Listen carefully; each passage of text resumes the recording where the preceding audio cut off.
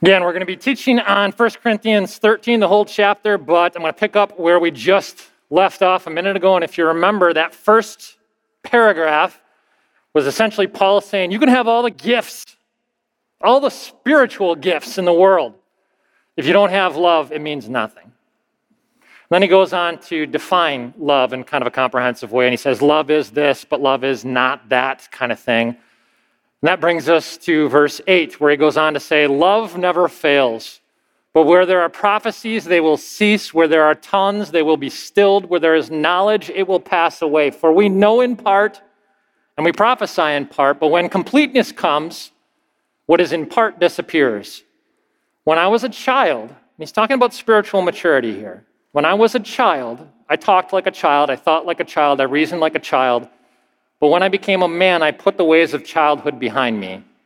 For now we see only a reflection as in a mirror, but then we shall see face to face. Now I know in part, then I shall know fully, even as I am now fully known. And now these three remain, faith, hope, and love. But the greatest of these is love. We'll break the teaching tonight into just 2 points. If you come here regularly, you know I usually have 3 points, but today we're only doing 2 points because the 2 points are so intense and so weighty. And I really, Paul is challenging the way you think about love here tonight. He's challenging the way you think about Christianity. And so the first point we're going to look at is just simply a misunderstanding of Christianity. A lot of people who are highly religious, maybe even self-identify as Christian, miss the mark when it comes to finding what the essence of Christianity actually is. And then the second kind of revolutionary thought is this idea that a lot of people tend to think of love primarily as a concept, when in actuality the Bible teaches love primarily as a person. Very, very kind of revolutionary to your faith life if you understand these 2 different points, okay? So a misunderstanding of Christianity and the man who is love. First of all, a misunderstanding of Christianity. And I'm just going to throw it out there. Put that guy's image on the screen. Raise your hand if you know who that guy is. Okay, I don't want to take for granted that I'm aging, and I now know people from the early 90s that a lot of our younger members don't necessarily recognize. That guy's name is David Koresh. He's been on the brain a little bit recently because I watched this docudrama on Netflix called Waco. It's about the Branch Davidians and David Koresh and essentially what happened at the Waco compound back in the, almost 30 years ago now. And in short, who David Koresh was is there really hasn't been anybody quite like him in recent memory. He was a guy who didn't consider himself to be Jesus, but he considered himself anointed and messianic in a certain way. And to put it real narrowly, he perceived himself to be the fulfillment of the Lamb of Revelation 5. The Lamb in Revelation 5 is the Lamb that opens the seals, the 7 seals, and opens the scrolls that usher in the end judgment of all time. In other words, he knew that Jesus was the Savior of mankind, but Orthodox scholars for years have identified the Lamb of Revelation 5 as Jesus Christ, and Koresh said, no, I'm him, okay? And it's so easy to dismiss cult leaders as kind of wacko, but Koresh he's incredibly intelligent and charming and charismatic, and you can't dismiss him as insane. Insane people don't get dozens of individuals to die for them. Insane people, including Harvard graduates, by the way.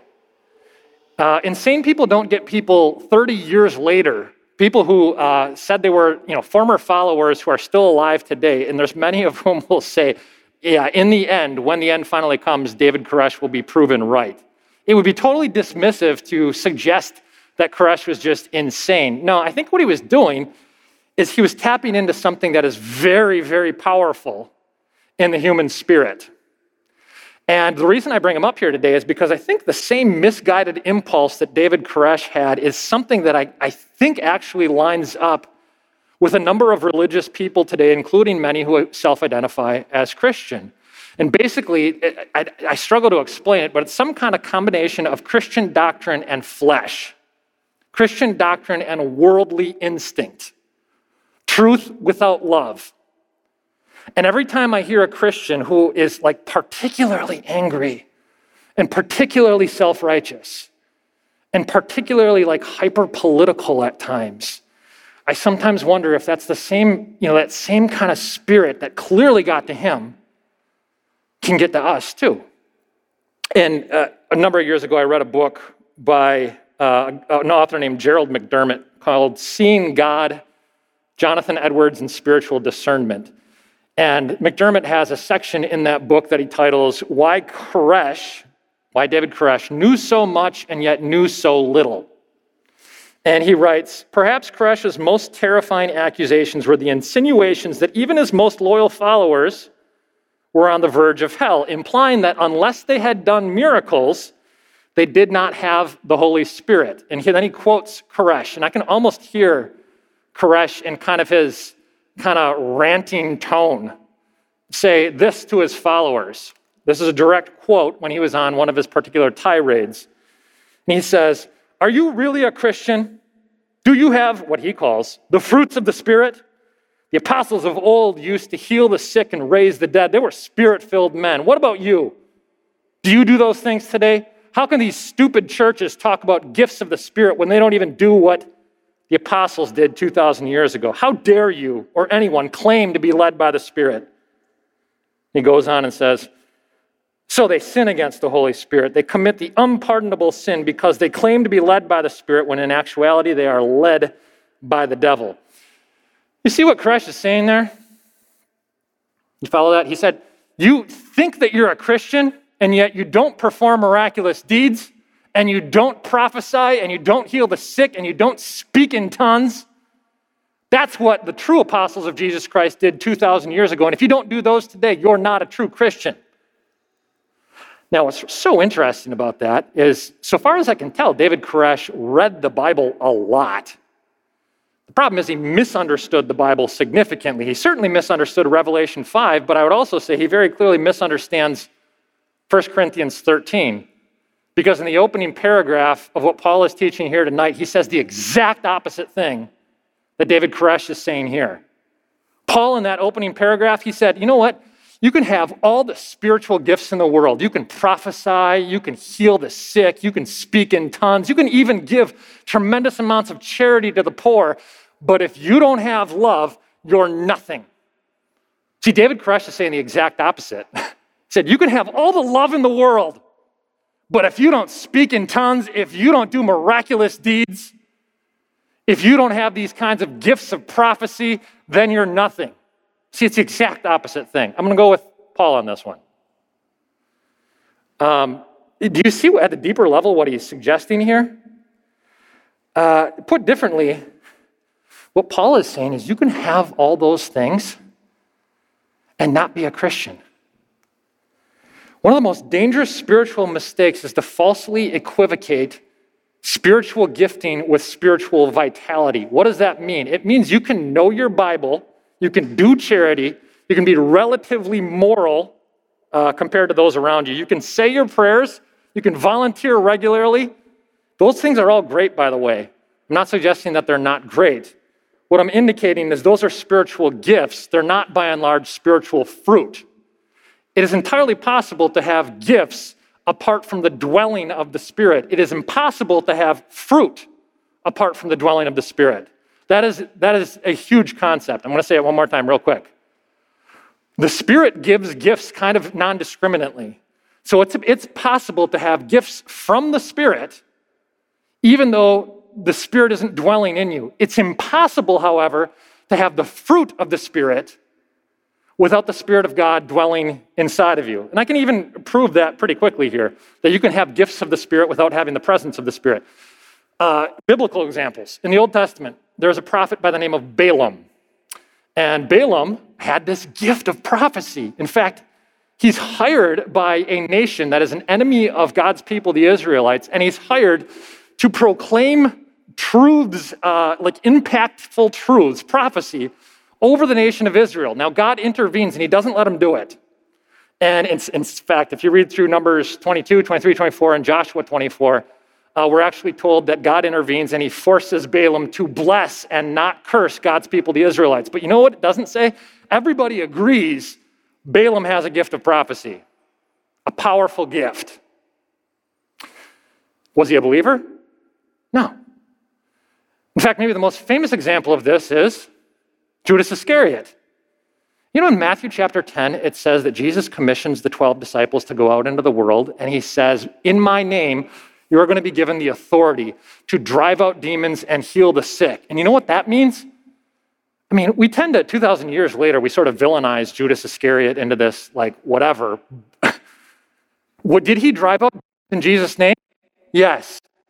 Did he heal the sick in the name of Jesus? Yes. Did Judas Iscariot minister powerfully in the name of Christ? Yes. Did he end up being a true believer? No. And you know what the point is? It's tempting, but you cannot look at spiritual gifts and external markers as the litmus test for true Christianity. You cannot look simply at knowledge and moral deeds and spiritual accomplishments and even proportionately righter doctrine. You cannot, because the Apostle Paul says, how do you know you don't just have those things, but you're a resounding gong? How do you know you don't have those things, but you're just a clanging cymbal? In other words, how do you know you're not just some big spiritual noisemaker? See, evidence of faith is not in the gifting of the Spirit, it's in the fruit of the Spirit. An example of this that I bring out at least once a year, so it feels like the right time to do it, but we always talk about Matthew 24 and 25. It's this fascinating section. Again, during Holy Week, Jesus' disciples ask him about the end times.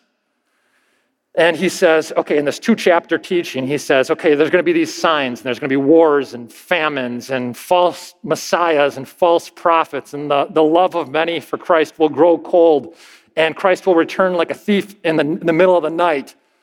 And he says, and when Jesus comes back to judge the world, you know what the litmus test for true faith and true Christianity is going to be? Here's what he says. This is in Matthew 25. Then the king will come back to judge the world and tell you to take your inheritance. For when I was hungry, you gave me something to eat. And when I was thirsty, you gave me something to drink. And when I was a stranger, you invited me in. And when I was naked, you clothed me. And the people will say, Lord, when did we see you in those kind of circumstances and provide for you? And others, to some he'll say, when you did that for the least of mine, you did it for me. And to others he'll say, when you didn't do that for the least of mine, you didn't do it for me. In other words, what is he saying? The litmus test for true Christianity at the end of time is not simply going to be a doctrinal exam. And it's not going to be an inventory of a blessing of a skill set in gifts. The test at the end of the time is going to be love. Jesus saying, did you love me the way I asked you to love me by sacrificially loving one another ahead of self? That is, okay. So there's our first point. The temptation of the flesh is to define Christianity in terms of externals, like gifts and knowledge, rather than love. And what Paul is saying is, no, first and foremost is this concept of love. Gifts and stuff are good, knowledge is good, but if it has not love, it's nothing. Okay? So, number one, a misunderstanding of Christianity. Number two, the man who is love. I mentioned earlier that the most common time we hear 1 Corinthians 13 is usually like at weddings, and that makes sense in a variety of different ways. But think about the context. Paul has talked to people for 12 chapters, this church in Corinth, that he's suggesting is tremendously gifted, and yet their gifts have become their identity, and that has been a poison to their faith that is creating divisions within the body. And how tempting that is for God's people to know how subtle and crafty Satan actually is. So you cannot read, when you read 1 Corinthians 13, the vast majority of people at first glance will simply read it as a checklist of things that we're supposed to be doing better. Like the Apostle Paul could have said, wow, you guys don't love each other very well, as evidenced by these last 12 chapters. And therefore, he scolds them moralistically and says, you guys need to love each other better, and here's how you should love one another. That would be appropriate. It might be effective, I don't know. That's not what he does. I know that's not what he does.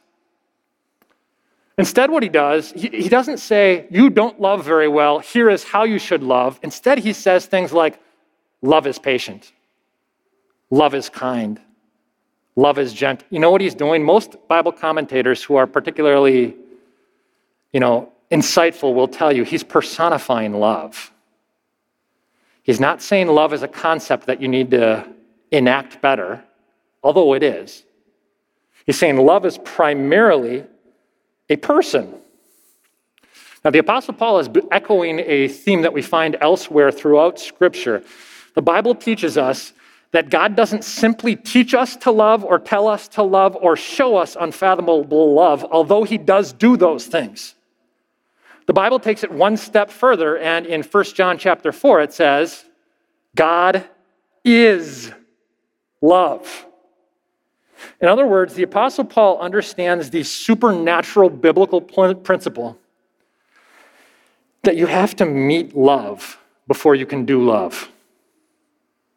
Catch that? You have to meet love as a person before you can do love. You have to experientially know love before you can show love. Now, there's all sorts of interesting psychological principles that ways that this is proven. I'm not going to get into today.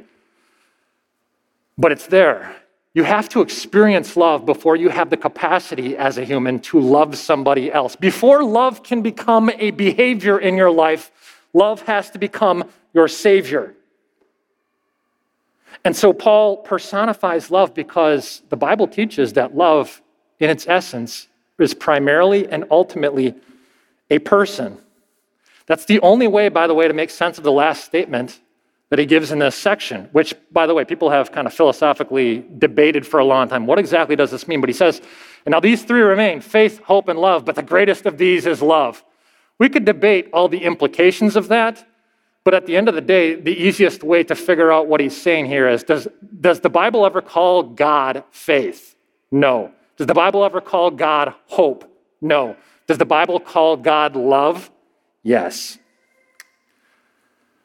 And that should indicate to us what love in our lives actually looks like. Again, the Apostle Paul, what he says in 1 Corinthians 13 and what John says in his first epistle fit together just perfectly. And John, we already said, he made the statement, God is love. He also suggests in 1 John 3, says, this is what it looks like. So I've told you not first that it's a concept. I've told you who love is. But I'm going to say when you meet him, here's what it looks like. 1 John 3, this is how we know what love is. Jesus Christ laid down his life for us. And then he adds, and we also ought to lay down our lives for our brothers and sisters. You know what's super interesting about that? Most of us, when we first read that, we think it means, okay, Jesus laid down his life for us. That means he died for us. While it's true that he died for us, that's not fundamentally what it means right here. How do I know? Because the line right after that says, we're supposed to do the exact same thing. Does it make any sense, logically, that God wants every Christian to physically die for every other Christian? Does that make sense at all? No. And therefore, he means something deeper than physically die. When he says, look, Jesus laid down his life for you, yes, for Jesus, of course, that ended in physical death, and it should end in a willfulness to physically die for one another. But on a deeper level, it means to take my hands off my life and sacrifice for the better interest of somebody else ahead of myself. So, Paul has said, and John have said, love is not primarily a concept. Love is first and foremost a person. And what love looks like is taking your hands off your life to use your life to bless somebody else ahead of self.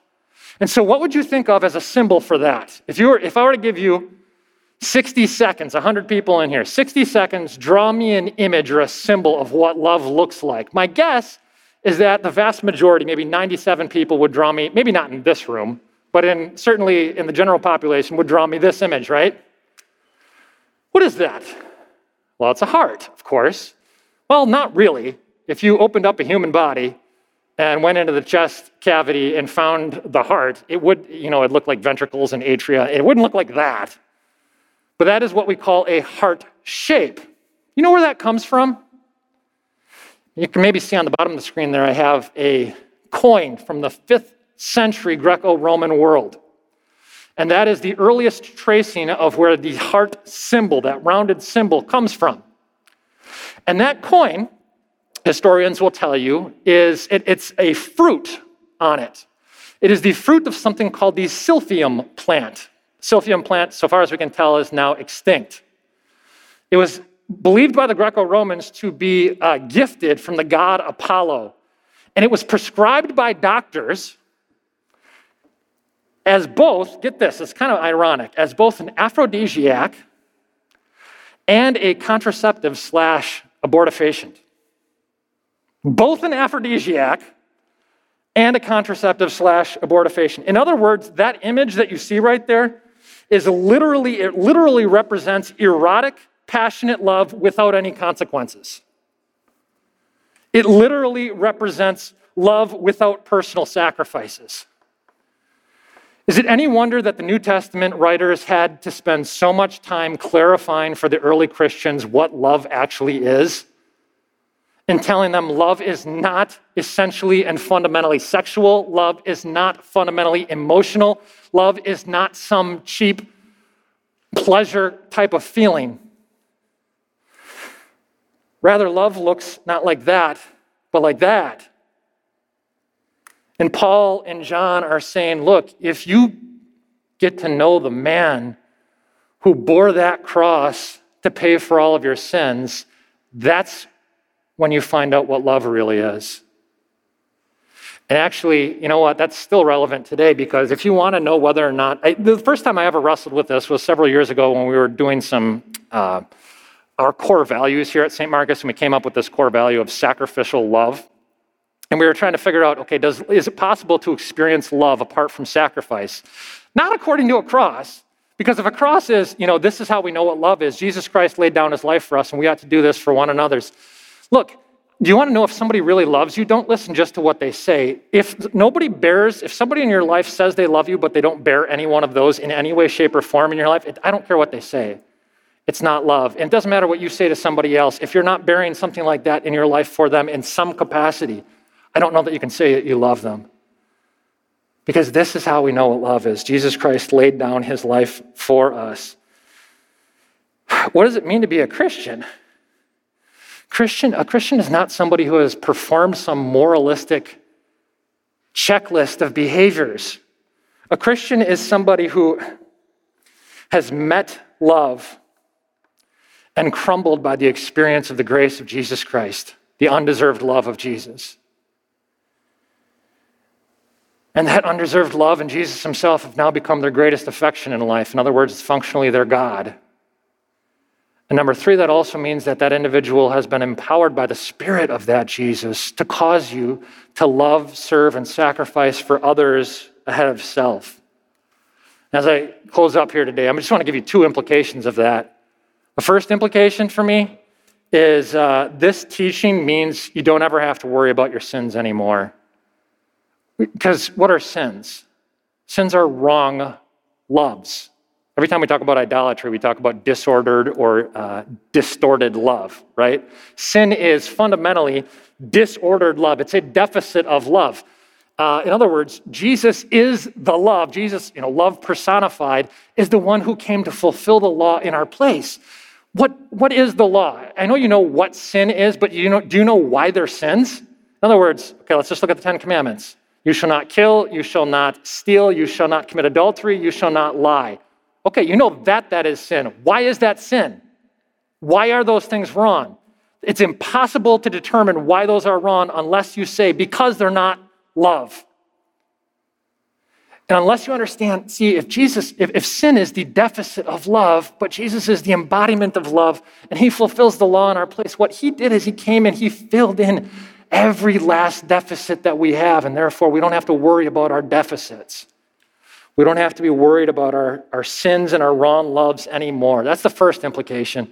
The second implication is this text is incredibly encouraging. Why? Because gifts have ceilings. Gifts have limits, and it's a fruitless endeavor to try to define yourself by your giftedness. Why? Not everybody in here could be a great speaker. Not everybody in here could be a great leader. Not everybody in here could be a great musician. Not everybody, as long as, again, it's on the brain. I've watched another documentary recently. It's quarantine, and I'm watching a lot of documentaries. So a really famous one, The Last Dance. You watch the Last Dance, Michael Jordan, the Bulls, 97-98 season, the second of the three-peats. My favorite part in the whole thing is where Michael Jordan is essentially, it's like one of the middle episodes, and the documentary filmmaker asks all of Jordan's former teammates, first of all, was he a good teammate? And most of them say, like, yeah, he's a pretty good teammate. Why? Well, he works really hard. He inspires us. He brings out the best in us. He drives us to get better.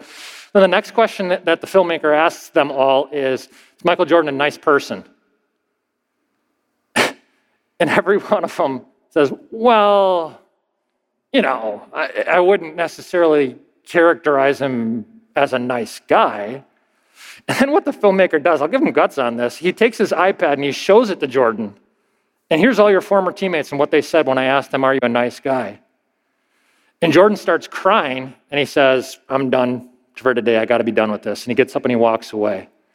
See, one of the things Jordan didn't understand is he thought that everything was simply a product of effort. And so everybody else who wasn't as good as he was he a hard worker? Oh, of course he was a hard worker. But he assumed that everybody who wasn't quite on his level simply wasn't working as hard as he worked. And see, he forgot, he failed to recognize that there is something like spiritual giftedness in life. And unless you acknowledge that and verbalize that, see, gifts create hierarchies in the world. One of the reasons that our world is hierarchical as it is because we value gifts over love. We value certain things and certain talents and abilities above others, but love is the great equalizer of life. Why? Because every single person in this room tonight is perfectly capable of being the most loving person of the 21st century. Every person in here has equal access to the currency that actually matters in heaven, which is love. Every single person in here has the potential, the spiritual potential, to be the most humble, most gracious, most loving person. And in fact, of the things in life that actually change the world, when Jesus is teaching his disciples at the end during Holy Week and he says, this is how they will know that you are mine. Does he say, if you are extraordinarily gifted? No, he says, this is how the world will know that you are mine. If you love one another. Gifts don't change the world. Love does. Gifts do not define you. Love does. And your gifts will never save you. He, love personified, already has. Let's pray. Lord Jesus, because we so often live out of flesh, not faith, we have such a tendency to value gifts over love. But it was your love that saved us. So help us, first and foremost, to lovingly use our gifts to glorify you and serve one another. May we do so to the glory of your name. This message was a production of St. Marcus Lutheran Church. For similar content, subscribe on iTunes, Google Play, or our YouTube channel. For more information about how to support our urban gospel ministry in Milwaukee, please visit stmarcus.org.